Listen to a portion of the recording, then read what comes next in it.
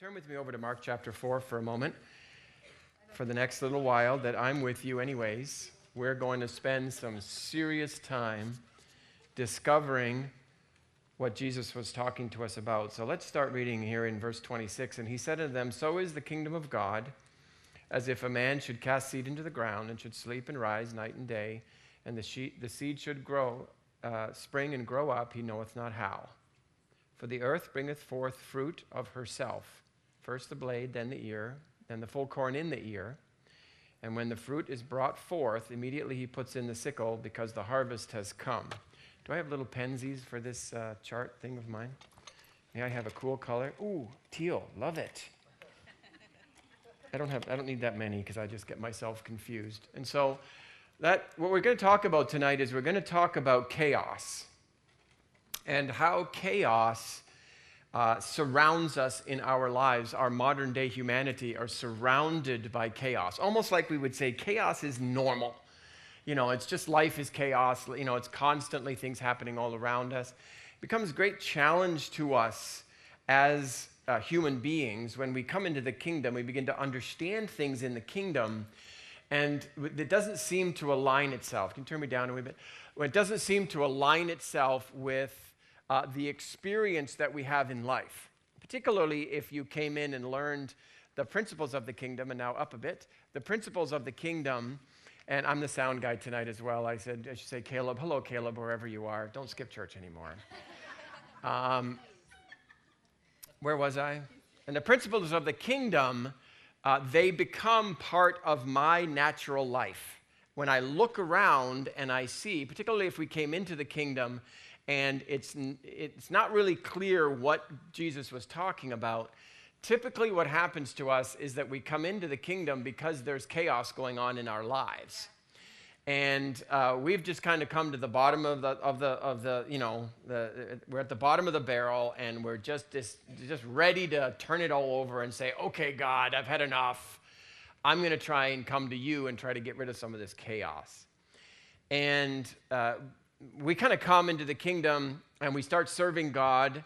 Not that that's going on in any of your lives, that it's a very selfish thing, but most people find God in selfish moments. They're just needing God desperately to do something for them. You know, it's kind of like your dentist. You know, nobody goes to the dentist unless you got a toothache. You know, if you do go to the dentist, if you don't have a toothache, you know, pray for you. It's just not something people do. And same thing with coming to God. Typically, we come to God because we need somebody to fix the chaos that's going on in our lives. And we get told a lot of these things about serving God, and if you serve God, then the chaos will disappear from your life. And we start looking around after a while. If this hasn't already dawned on you, I apologize for bursting your bubble here tonight, but even if you've been here only for a few weeks, you will notice that good things happen to bad people. In the contrary message, bad things happen to good people. And you probably have noticed that there is a disconnect in the do good, do bad, get bad, when you see people doing good, getting bad, and doing bad and getting good. And so there's a necessary place in every Christian's life when we recognize that the process by which chaos happens isn't the process that everybody told you it was.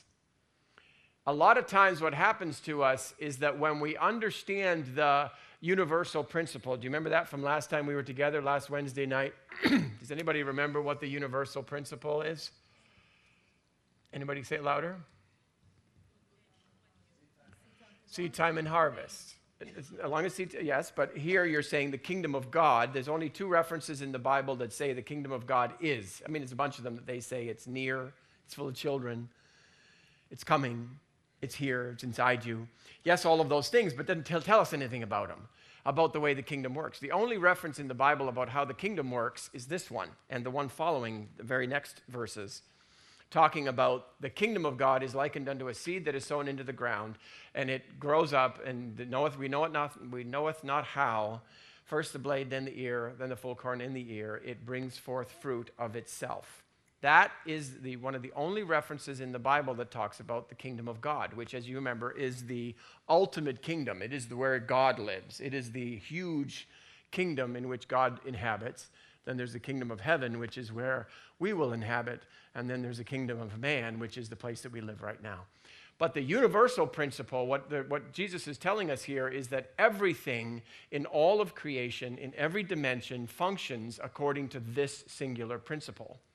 And that is that whatever a man sows, that shall he also reap. Whatever a person sows, whatever a tree sows, whatever a cow sows, whatever an angel sows, whatever anything sows, that shall it also reap. Whatever God sows, that shall he also reap. So it is such a universal principle that everything in every dimension, should there be 1,000 dimensions that God in his time off has been creating in all of these bazillion years that he's been around, every one of those dimensions still works according to the principle that is being expressed here by Jesus, saying it all works according to the seed time and harvest principle. And so then, when we are experiencing any degree of chaos, now let me just draw down what that, I'll change colors here just to make it exciting. What that talks about then is that there is a process that goes from here, a seed, over to here, a harvest. And that our job is to sow seed, clearly in that scripture, and our job is to harvest. Our job is not this inside section right here. What's important about that is that seed time is an event. Harvest time is an event. This part is a process. Now you see that from Jesus' description here of how this whole thing works. Most of what we've learned to do in our culture, the way our world is that we are experiencing, because the seeds that we have been sowing haven't necessarily been the right seeds, right? If you're looking at it financially, a stinginess leads to poverty, which doesn't make sense because it should be that he who cans all he gets should have a lot left in the can. That's how it should work. Mathematically, we would say that's how it goes. And so the whole world is out there telling you, get all you can all you get, and sit on the can. But the whole world is full of poverty and stinginess and shortage. That the people who are generous, and you'll notice this about, I can't say it specifically because there's lots of reasons why people can get rich by being stingy, but it typically isn't a good way to do it.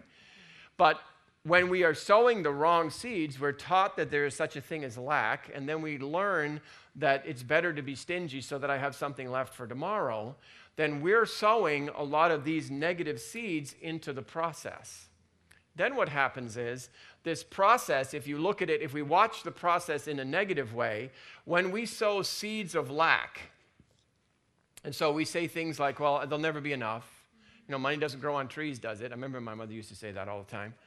I almost one time said, well, it is made of paper, but thankfully, I'm standing here today because I had the power to bite my own tongue. If you ever met my mother, she's gone to be in heaven right now, but she was one tough lady. And so if we sow those seeds of lack, and so we are doing things, we're thinking lack thoughts. Most people that I have ever met, every decision that they ever make always has to go through the gateway of how's it going to affect me financially.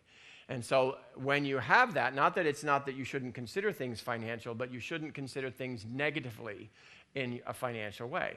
And so then they think about them, and they experience the emotions of them, and then they say them, and then they do things. So all of that process of seed sowing, we can see evidence as we'll get to it in short order. We'll talk about all the different kinds of seeds that the Bible talks about, but I'm sure I'm preaching to the choir when I tell you that the thoughts that you think, the emotions that you feel, the words that you say, and the deeds that you do are all seeds. So when we sow those seeds and we go and we allow them to step into the process, then the process starts developing as the blade of lack, the ear of lack, and then the full corn begins to develop through the process. And then we start experiencing a harvest of lack because that's what the Bible says happens because we sowed it. And so we sort of have this automatic process working in our lives all the time where we used to experience where we have experienced lack, and because we experience lack as a 2-year-old, we come back in and we sow it again, and we sow it again, and we sow it again. And if you can watch what that would look like down the road, we would call that chaos. Chaos is almost like, trouble is one thing, chaos is a totally different. It's kind of even, I love the word, because it definitely does a good job of describing what happens when the explosive nature of this cycle after cycle after cycle, after a while, gets out of control. And it seems to every human being, certainly in our day, it seems to us that these things, chaos, is happening to us without any of our input whatsoever. That it just keeps happening to us. And we would say, others would say, we can't stop it. The problem is not recognizing that chaos is in fact it doesn't have any power. It is not something, an entity unto itself. It doesn't have the ability to be created just because it's got the power to choose to do so or not. That doesn't exist, right? The Bible tells us in the Old Testament that the curse causeless cannot come. The curse just doesn't have the power to happen in somebody's life. It has to be decided upon, has to be chosen. And so when we are looking here at this exact same process, we recognize because we have experienced it on the downside, we have the same opportunity to experience it on the upside. Amen. And so we have then, if you choose to live a life of abundance. Now, remember, a lot of people mistake what it means to live in abundance. Most people think that you live in abundance when you have, $1 million worth of gold bricks in your basement. Now I will be in abundance. That's not what abundance is. Matter of fact, when Jesus walked around, he didn't even have a Visa card. I know it's shocking. It's like, whoa, dude, how'd you do that? He had abundance everywhere he went. Jesus never lacked for anything. Not because he was trailing behind him a tractor load of goods. That's very important for us to understand. A lot of people have a dollar value on what it means to live in abundance. I have one in my mouth, thank you. I just have to suck it and swallow. So abundance then starts off, if we can say it. Now, this does change, but abundance, let's say, is I always have more than enough. Now, more than enough is a great confession to make, simply because no matter at what stage you are, no matter what responsibilities you are, no matter what influence you have or what system you have to maintain, the confession that says, I always have more than enough is a great confession. I'm not saying don't put a number on it or don't kind of give it some other way of expressing it, but no matter where one would start out in the process, saying continually, thinking continually, feeling continually, doing continually, as if you always have more than enough, is a great way to begin the process. Okay, and now I know that hope is very specific, but there is a specificness to there always being more than enough. That you can do battle with that concept whenever you're fighting against some of this chaos. And so you can see, if we get that, then the process is allowed to go on its own. Just letting it do its work. Then, just as the lack was almost like an effortless harvest to you, we experience the same thing here with abundance. And the flow starts to happen in your life. And they're just because you are aligning yourself with the universal principle, and you are allowing the universal principle the time it takes in order to do first the blade, then the ear, then the full corn in the ear. Remember, it's not by faith that we inherit the promises. Did you know that? It's by faith and how? By faith and patience. Perseverance is actually a better word. Patience sounds like I sit on the couch and eat bonbons. You don't. Through this process, then, there is a reality which we're going to get to. We do have responsibilities here in the middle, and those are mostly thanksgiving that we do in the middle. The problem that we run into is that that's not what we do as human beings. What we do is we've completely forgotten about the universal principle, and so we completely deny the fact that the seeds that I'm sowing are producing the life that I'm living. So even if you go try to be a pastor and go tell just one person when they come to you with their problem, it says, I understand you have this problem, but it's your fault. I'll give you pastorship 101, don't do that. At least not unless you have a really good relationship and you know the person's reach, so you can keep yourself out of their swing zone. Because nobody wants to accept the fact that this is the truth and that the universal principle is in motion in everybody's life all the time. The more quickly we humble ourselves and recognize that, believe me, you will stop complaining about everything in your life when you actually realize that there's 3 fingers pointing back for every one you're pointing forward. Matter of fact, it goes like this. There's really no point in pointing forward because it's nothing to do with anything else other than the universal principle that you have ignited, but perhaps not through an understanding of what it was going to do. And so we recognize then that when we are going through this process, I have a responsibility to sow seed. Now, remember that Corinthians says, what you want more of, you sow. What you want less of, you don't sow. And so it's almost like we get to sculpt our own world by, I don't want to sow hate, but I do want to sow love. So I'm careful not to sow hate, and I'm careful to sow love.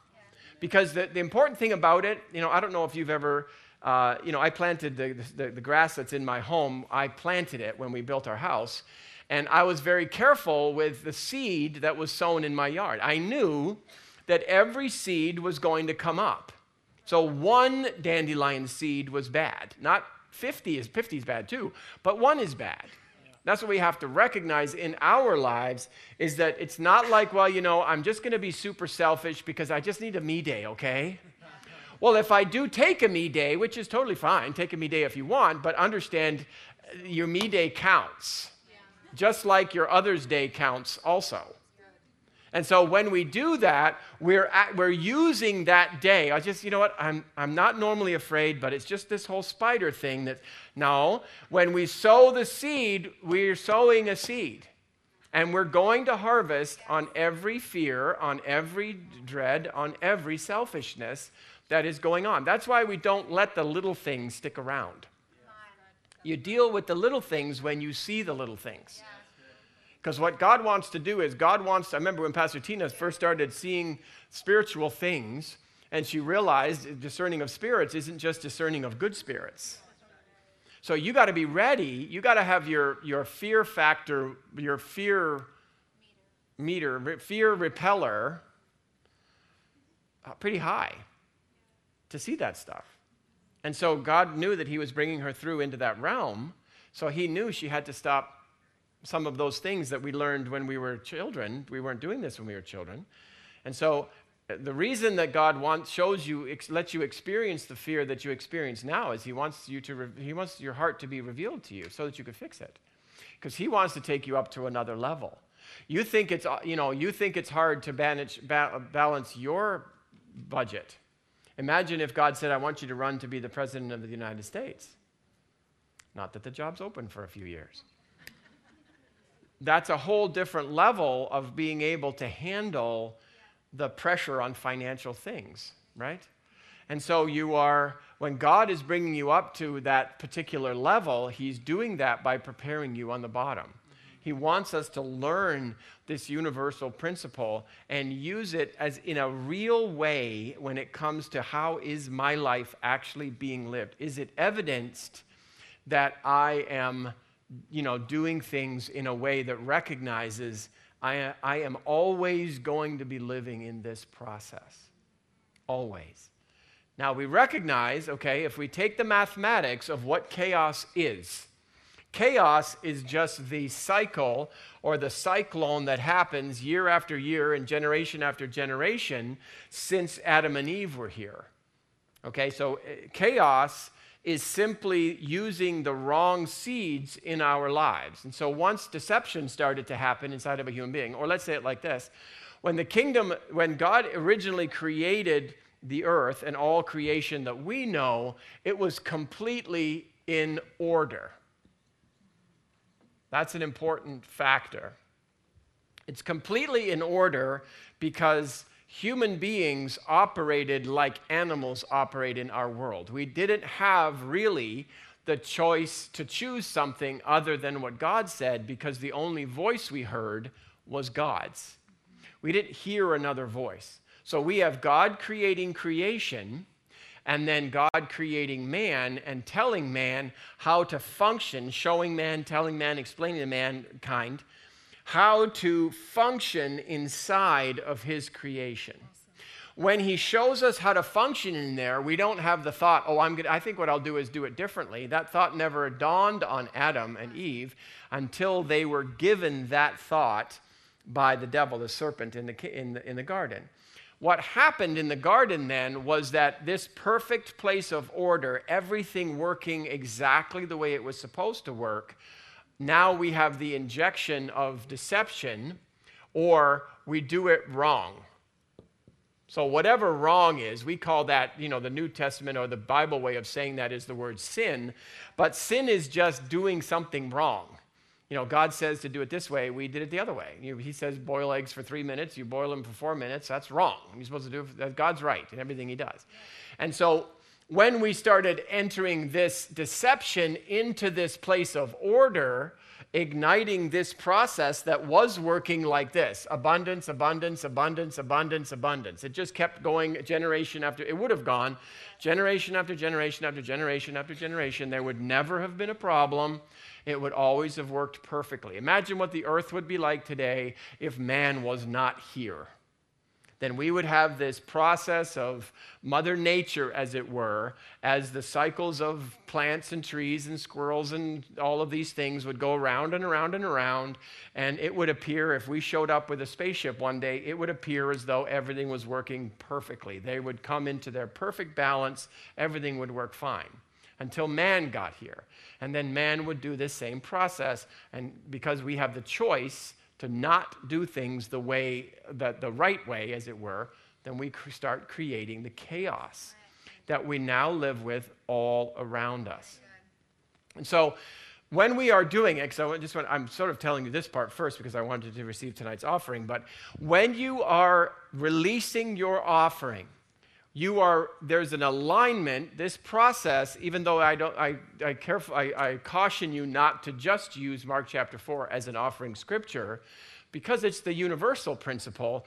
It applies to everything. You want to have children, you need seed. You want to have money, you need seed. You want to have a good friend, you want to have friends, you got to be friendly. Everything operates according to this principle. When we can buy into the real universal principle and say that is governing every area of my life, I'm no longer arguing with the seed time and harvest principle.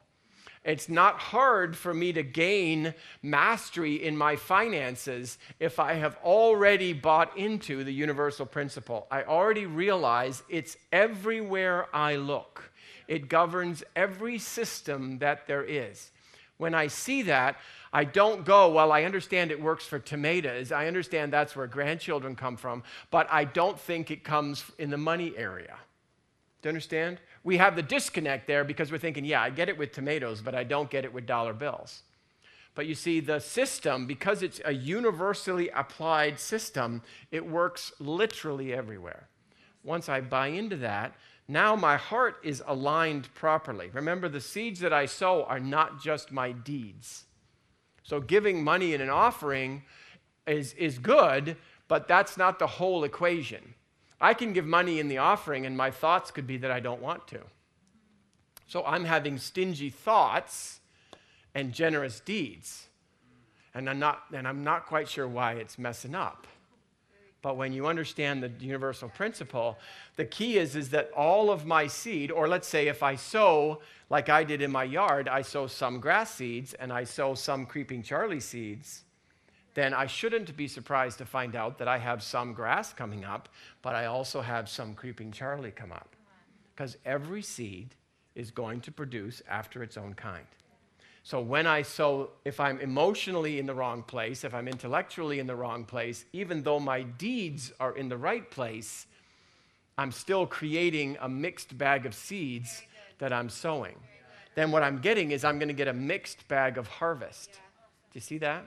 So the key, that's why the New Testament is so important in the experience of mankind, not only today, but now forever, is that it is releasing to us the ability to actually believe the universal principle. Yeah. When I believe the universal principle, I don't have, even if this is your first day in coming to church, but you had come here believing the universal principle, then I talk to you about your offering, and you go, yeah, totally get it, buying right into it, and boom, all of my realities, spirit, soul, and body, are all lined up and in alignment with this principle, and giving in a generous way is just an automatic yes to me. It's an automatic system that will begin to be produced as you act and think and feel in alignment with it. Just give it time. Be thanksgiving. We'll talk about that, Mark 11, 23 and 24. In the thanksgiving process, I'm just with patience, knowing that my harvest is coming. Amen. So when you release now, even though you've heard it before, that it's very important to me that you align all of your pieces. Understand that's not just because I like it that way. As you align your spirit, soul, and body, what you're doing is you're aligning yourself with a process that is inevitable. We're going to talk about that tonight. That it's inevitable that it is going to produce in my life. The more you understand the inevitability of it, as you'll discover soon, that the inevitable factor is the faith factor. It's not till it becomes an inevitable reality to me that I really know that it's coming at me. Right. And that is the key. The key to the whole faith process is that what you see in your mind is inevitable. It's not just a concept. So anyways, ushers, if you go ahead and serve the people as I continue, because I've only got a few minutes left and 2 pages to go. Okay, so as we're taking now, if you're in Mark chapter 4 and verse 21, now remember that I'm purposefully jumping around on Mark chapter 4. The gospel of the kingdom, as you know, you may know, the gospel of the kingdom is this story of the seed of the sower sows the word. And so that concept is the word of God getting into the heart of a human being. The first thing that we should learn when we come to God is how to believe. Yeah. Because I'll tell you, I'll go back to where I started today. A lot of people, when they come to the kingdom, they're seeking after God because I don't want to fail. I don't want to get hurt. I don't want to be alone. I don't want to run out. I don't want to do something. And because I recognize in my life that I am going to fail, that I'm going to be alone, that I'm going to get hurt, then I'm coming to God because I want to be able to seize control of this thing in my life that is apparently out of control. Do you see that? I think I'm going to fail, so I need to go and serve God so that God will shine his light upon me or whatever, and then I won't fail. Right. I come because I think I'm going to fail. Do you see that? Yeah. Then I do all of these religious acts because I'm trying to, sacrifice enough virgins in order for God to do something for me, only to find out that he betrays me. And I really needed God to do something for me. I really thought, for a little while anyways, that I had found the goose that laid the golden egg. I really thought I was now back in control of the world that was around me, which is the reason I came to God in the first place. And people told me, just serve God, be nice, and everything's going to work out for you. If you do that, then you've now gained control of your life. The only problem is it doesn't take a person very long to discover that God is not good to that concept. That even though somebody told you that's how you can gain control of your life, then you did it, and then you faced a crisis, and God apparently didn't show up. So in your mind, your perception, I did what I was supposed to do, and God didn't do what God was supposed to do. That is typically the crisis that people come to when they come closer to God, because that's not the system that God designed. And then when God betrays them, apparently, God betrays them, then now they want nothing to do with God. Do you see that? That happens to everybody. Because everybody that comes to God, depending on Him with the wrong formula, every time you buy your car, let's say you have a gasoline car, you need to put gasoline in it. A couple times you put water in it, even if your best friend tells you it runs better on water, then it doesn't run that way. When we go to God, God designed the system in a very particular way. Even God is subject to that system. Yeah. That's what's important. When we come to Him and do things in a way that are not aligned with God and His creation, it just doesn't work. And people come into this terrible, and it's a heart-wrenching. I remember when I went through this, gosh, it was difficult. Gosh, it was difficult. Because I knew the Bible was true, but I couldn't get God to back it up. I didn't understand how it worked. I knew it was right, but I didn't know how it worked. And so I was going through these cycles, constant cycles of things, where the only thing that kept me in the game was the fact that I knew the Bible was true. Otherwise, I would have been long gone like everybody else. Or, buy into some other concept, take control. This is what most people do, is that they, instead of using this system, because it doesn't seem that it works, is they seize control of the process. And they become workaholics, or, as Pastor Tina was saying earlier today, they just quit. And they say, well, it doesn't work. Life is chaos anyway, so what the heck? I might as well just engage in the chaos, whatever. I'll just live way down here at this very, very small level, because I know that very small level, at least everything is manageable. I won't dream anymore. I won't plan anymore. I won't try anymore. And so many people come to that spot. It's not because you should come there. It is simply because we need to seize control of this process. Okay,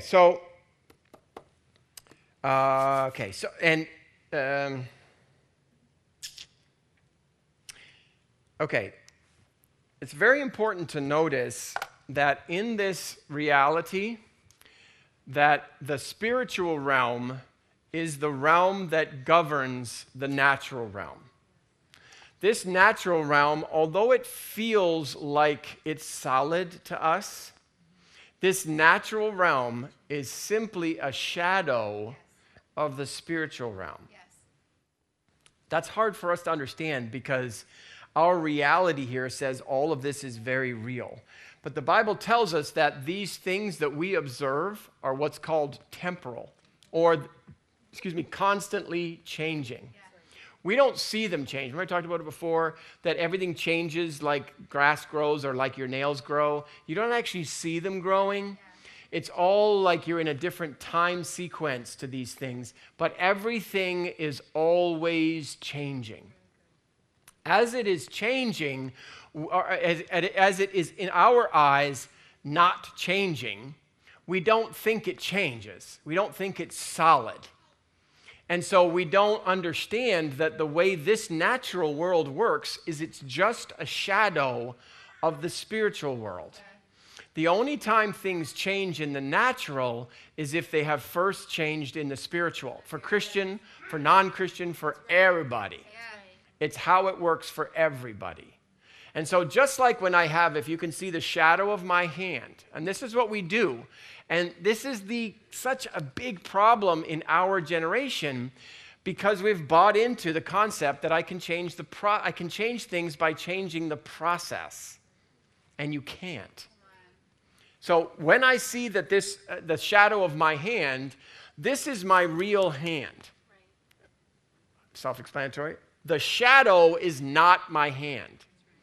What we do all throughout life and what our culture has taught us to do, if we don't like the shadow, what we experience in this natural world, the key is to change the shadow. If you run out of money, it's easy to solve. Our world is full of options. You can get a credit card, you get a loan, you can get a second job, you can go ask mommy, you can sell your whatever. You can do all kinds of things to fix a financial problem. And what we do is we go in and try to fix the shadow. But it should become apparent to everybody that no matter how much I try to change the shadow, I could get a sword and cut the shadow up. But guess what? The shadow is still the same as it was before. And this is why we waste our lives trying to change what is going on, trying to get rid of the chaos that is going on in our lives. We're trying to change the shadow. You just simply can't do that. Matter of fact, you may do it if you can watch people do it like fast. Like I can drop 20 pounds in probably a month. But then you know what? If I take my hands off the wheel, do you know what happens? Can I tell you what happens? I gain it all back. And then there's a really good reason why that happens.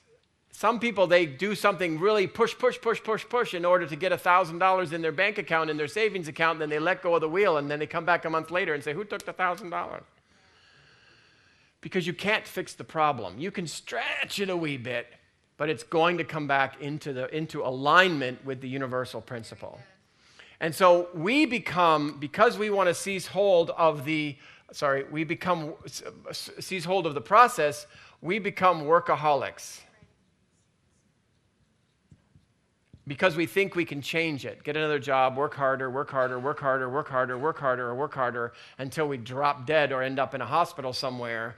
And then we say, oh, you know what? I ought to change my ways a little bit. I'm 92. There's not time to change your ways. We've got to get away from thinking that we can seize hold of the shadow and change the shadow. As soon as we get this single concept, all of the scripture now, from Genesis to Maps, is all going to start making sense to us. Because all the time, God is trying to show us, just grab hold of the spiritual realm of things, what is causing the chaos. And what's causing the chaos is just that the wrong seeds are being sown. Very good. When I sow the right seeds, the same process that was producing the stuff I didn't want will now start producing the thing that I do want. Does that make some sense? All of this come together to say when Jesus was here, this is what Jesus was talking to us about. He wasn't starting a church. He wasn't starting a religion. He was trying to get humankind set free from the bondage of trying to work all their lives just simply to change the shadow, which is what every human being from the beginning of time has been trying to do. They work themselves to the bone in order to get the things out of life that they want to get, instead of realizing it just simply doesn't work that way. We have to do it a different way. And so let's take a look at what do we do? How do we get the process going for me? Is that how much time I have left, or it's 11:45? Which one is it? Okay, so in order to stop the process, first of all, you cannot stop it in the natural realm. Trying to do so is futile and foolish. You just, as a Christian, just read the red letters and read them carefully and understand what Jesus was telling us, and then stop putting your effort into changing things in the natural. It's like Jesus said, when you sow, in Galatians, Paul said, when you sow to the flesh, you reap from the flesh. When you sow to the Spirit, you reap from the Spirit. Yeah. What he's talking about there is when we try to fix things in the natural realm, all we get is more of the natural. When we fix things in the spiritual realm, we get in our lives the blessing of those spiritual things. And that can apply to everything from soup to nuts in our lives. We just have to stop doing it. This natural realm, just a shadow of the spiritual realm, what you believe, so which family you belong to, is the exact determinant of this natural world. Where you align yourself. Am I going to align myself with the ways of deception, or am I going to align myself with the ways of truth? Simple. And remember what happens in this lack process down here. Whether it's lack of anything, right? It could be sickness, it could be money, it could be relationships, it could be whatever. Anything that is on the bottom of this line is slowly decreasing the vision of our lives. We have become very small. Small in our thinking, small in our experience as human beings, simply because the possibilities of what we see in our soul are so shrunken because of the revelations that we have, particularly the belief systems that we are small, that we are failures, that we are vulnerable, that we are weak. All of these things that aren't actually true. We're not unlovable. Even though we may think we are unlovable, we are not. And so we need to get those things out of our lives so that the vision, the purpose, the destiny of our lives can expand back up into the place that God designed it to be. If we don't do that, even though the world is ready to do whatever you want it to do for you, what you want it to do for you is just very small. Chaos is created by deception, fear, dread, and selfishness. When you take a look at that, all this lack stuff we experience life that way. Fear, dread, and selfishness. So whenever we sow fear, dread, or selfishness into our lives, which we can't help because these things are automatic things created by deception. As long as we allow deception, as long as I think the spider can hurt me, then I'm afraid of the spider. If I know God looks after me and I'm literally sitting in the very palm of his hand, then I'm not afraid of spiders anymore. Right. Not because I'm trying not to be afraid of spiders. I know God protects me. Not kind of protects me, he really protects me. He would not design me with the desire to have a mate and then not design a mate for me. Who thinks I am the greatest thing since sliced bread? You may think I'm nuts. Somebody, her, thinks I'm not. You see, God, we're just not afraid anymore when we realize the way God does things. We know the truth. Just like he made Jesus was the groom and he made us as the bride. Everything matches together in God's perfect way. So when we inject those things, fear, dread, and selfishness, into our world, then we set this whole process in motion upside down. Every time I have to look after me thought, then we realize I'm messing with my future. When I think that I'm messing with my future, then I realize I'm much more careful with the things that I do. Even if I don't have a revelation that I shouldn't spit in your face, because I know, because I spit in your face, somebody's going to spit in mine, and twice, then I'm more careful, at least in the beginning. Better that we don't just do things because we're disciplining ourselves, but it's a sure good place to start, especially when you understand this. So look in Mark chapter 4, if you're still there. Let's go to verse 21. Now Jesus has just finished talking about the parable of the sower, and now we're in verse 21, and it says this, "And he said unto them, Is a candle brought to be put under a bushel or under a bed, and not to be set on a candlestick? For there is nothing that is hid that shall not be manifested, neither anything kept secret that is not come abroad, or that does not become visible." So what Jesus is talking about here, regardless of what you've heard in the past, Jesus here is talking about this seed. Whatever it is that is sown in the beginning, this he's talking about here, the candle that is put under a bushel. You may put this seed under a bushel or this candle under a bushel, but this thing is going to come out and be visible. That's what he's talking about. And so we can gain then an understanding that nothing that we do, everything we do that is good and kind and all of these loving things, everything that we do is eventually being sown in such a way that we will receive it back 30, 60, and 100-fold in our lives. When we gain that understanding and we begin to align ourselves with it, we start becoming agents of order, first in our own lives, and then into any of the environments that God brings us into. Because wherever we go, wherever our decisions become valuable, when we are doing things knowing that we are sowing, we're starting to affect all the environments that we go into. So even though you may go into a chaotic environment, an environment that is full of fear, dread, and selfishness, just by you coming in there and starting to infect, if you will, or affect that environment, the environment is beginning to change. And it's beginning to change in a way that blessing is starting to move. At least the seeds of blessing are being sown so that the blessing, as it's first the blade, then the ear, then the full corn in the ear, as it starts to grow and be produced, it starts to show up, as long as, faith and patience and all that. And so when we are going through it, we recognize Jesus is telling us that faith, or the things of seed, cannot be defeated. That's what's in here. Whatever is sown will be harvested. And so when we hear scriptures like faith overcomes the world, as we are moving forth in doing things in a faith way, we are recognizing that it is an inevitable reality that as we do the things that we do, those things are absolutely certain that they are going to come to pass.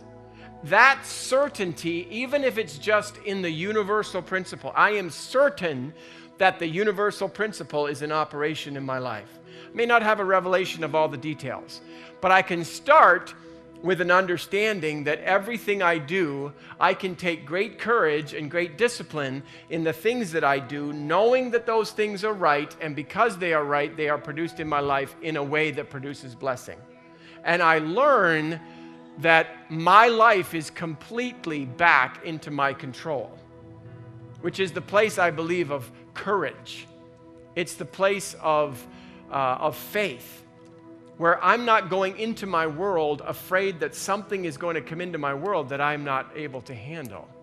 I recognize that whatever that thing is, whatever situation of chaos you may encounter, whether right now it's in your life or it's in the lives of people that are around you or that you love or care about, you recognize that no matter what the problem is, no matter what the chaos is, you understand the solution to that chaos. We can fix this. That gives you great courage and great control, if you will, about the way your world is unfolding. When we have that, it changes our ability to have vision, or it changes the enormity of the vision.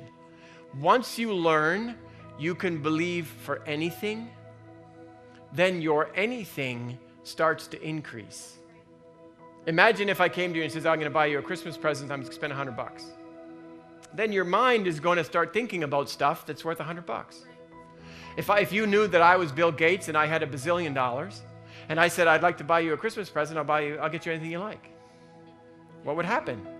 Right? All of a sudden, your vision of what's possible would increase. A lot of people think that, you can't get done my vision because my vision involves too many people. I don't have enough time. Well, when your vision increases and you realize that there's all kinds of people who would love to help you with your vision because you're so lovable and your vision is so awesome, then all of a sudden what happens? Your vision can increase.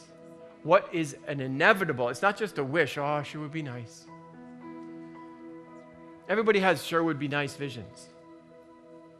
It's the ones that are absolutely certain because the limitations that were on my mind, because I thought the world worked in a different way, those limitations made me stay small, made my vision small.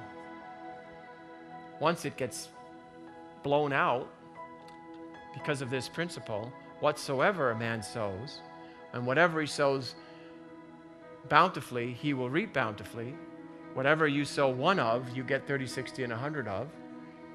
All of these principles that the Bible's been talking about that we've all heard before, when we really buy into what that does, when we achieve that revelation, what it does is it changes our expectation of our future.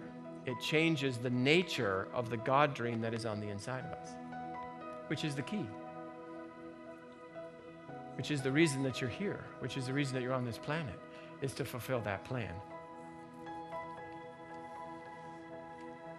So I'll take maybe 2 extra minutes, but I'm going to go to Hebrews chapter 4 and verse 11. Here it says, it's almost a nasty verse, but nothing is nasty. It says, labor to come into the rest. How do you deal with the fact that we've not necessarily understood this from when we were born, and there is a degree to which chaos is now rampant in our lives? How do you solve that problem? The Bible says that you labor to enter into the rest. Now, if you take a look at some of these terms in the scripture, you've got You've got rest, you've got peace, you've got fear not, you've got be anxious for nothing, you've got let not your heart be troubled, you've got content, you've got calm, you've got still. You've got all of these concepts that the Bible is talking about, but they're so elusive to us when we are living in this place called chaos, that it seems like the very last thing that I can do is rest. The very last thing that I can do is not go to work today. The very last thing that I can do is not take my vitamins. All of those type of things. Although it's great to go to work and it's great to take your vitamins, when we feel like we are dependent on those things, not understanding the process, then those things become the thing that we fear. They're the thing that are in control of our lives, and whatever we say is in control of our lives is the thing that we fear. And so we're, in a sense, what we have to do is we have to begin to change the way we think about those things. When we change the way we think about them, we automatically turn them from upside down to right way up.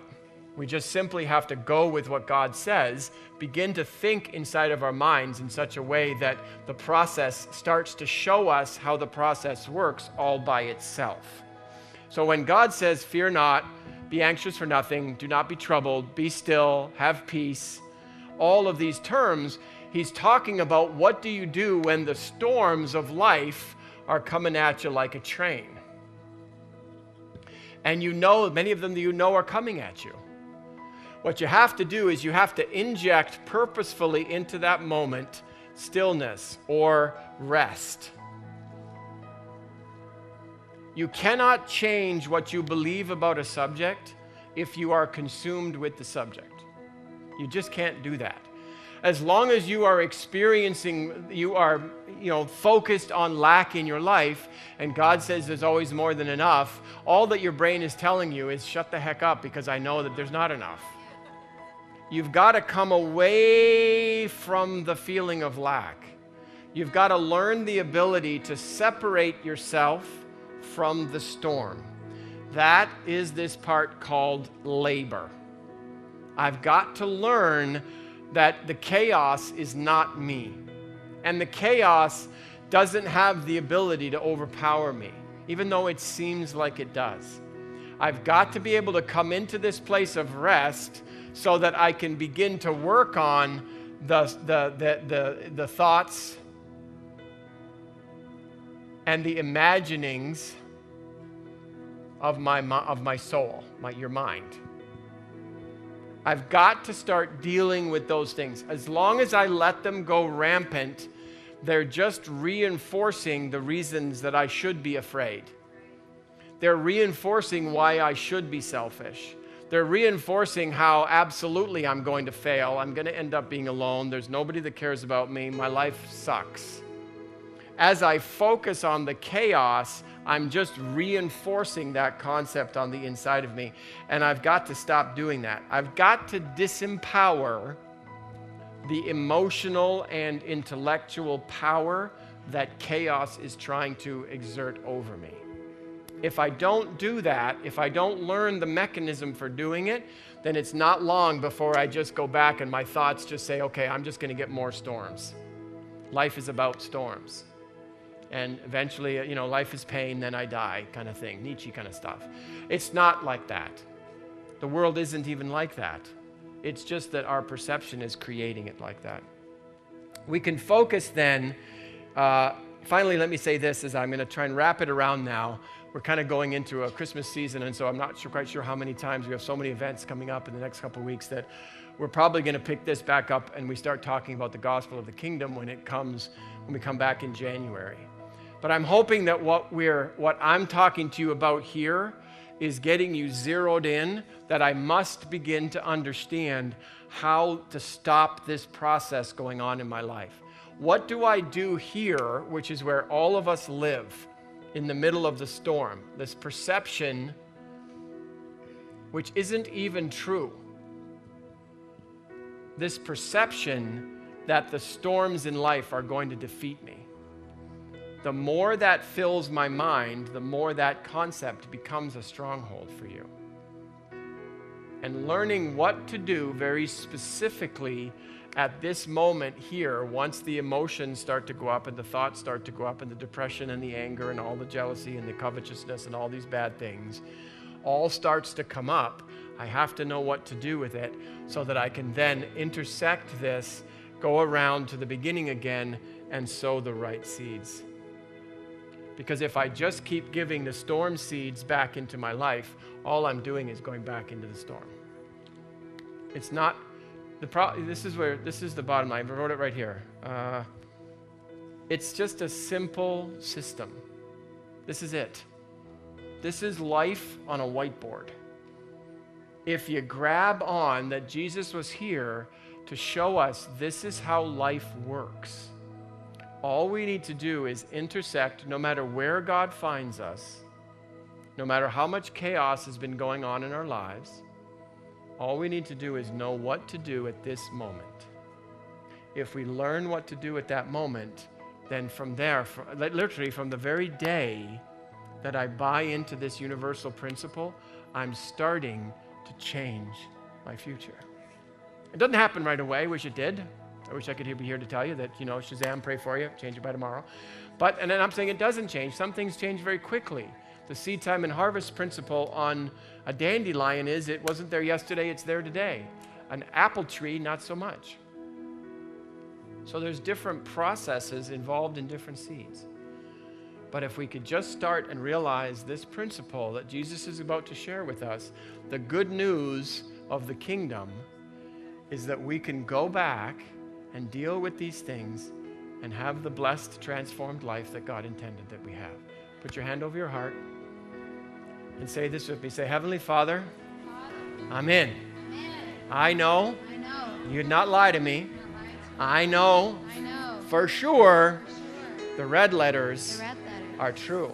I know this is how the world works. This is how my life works.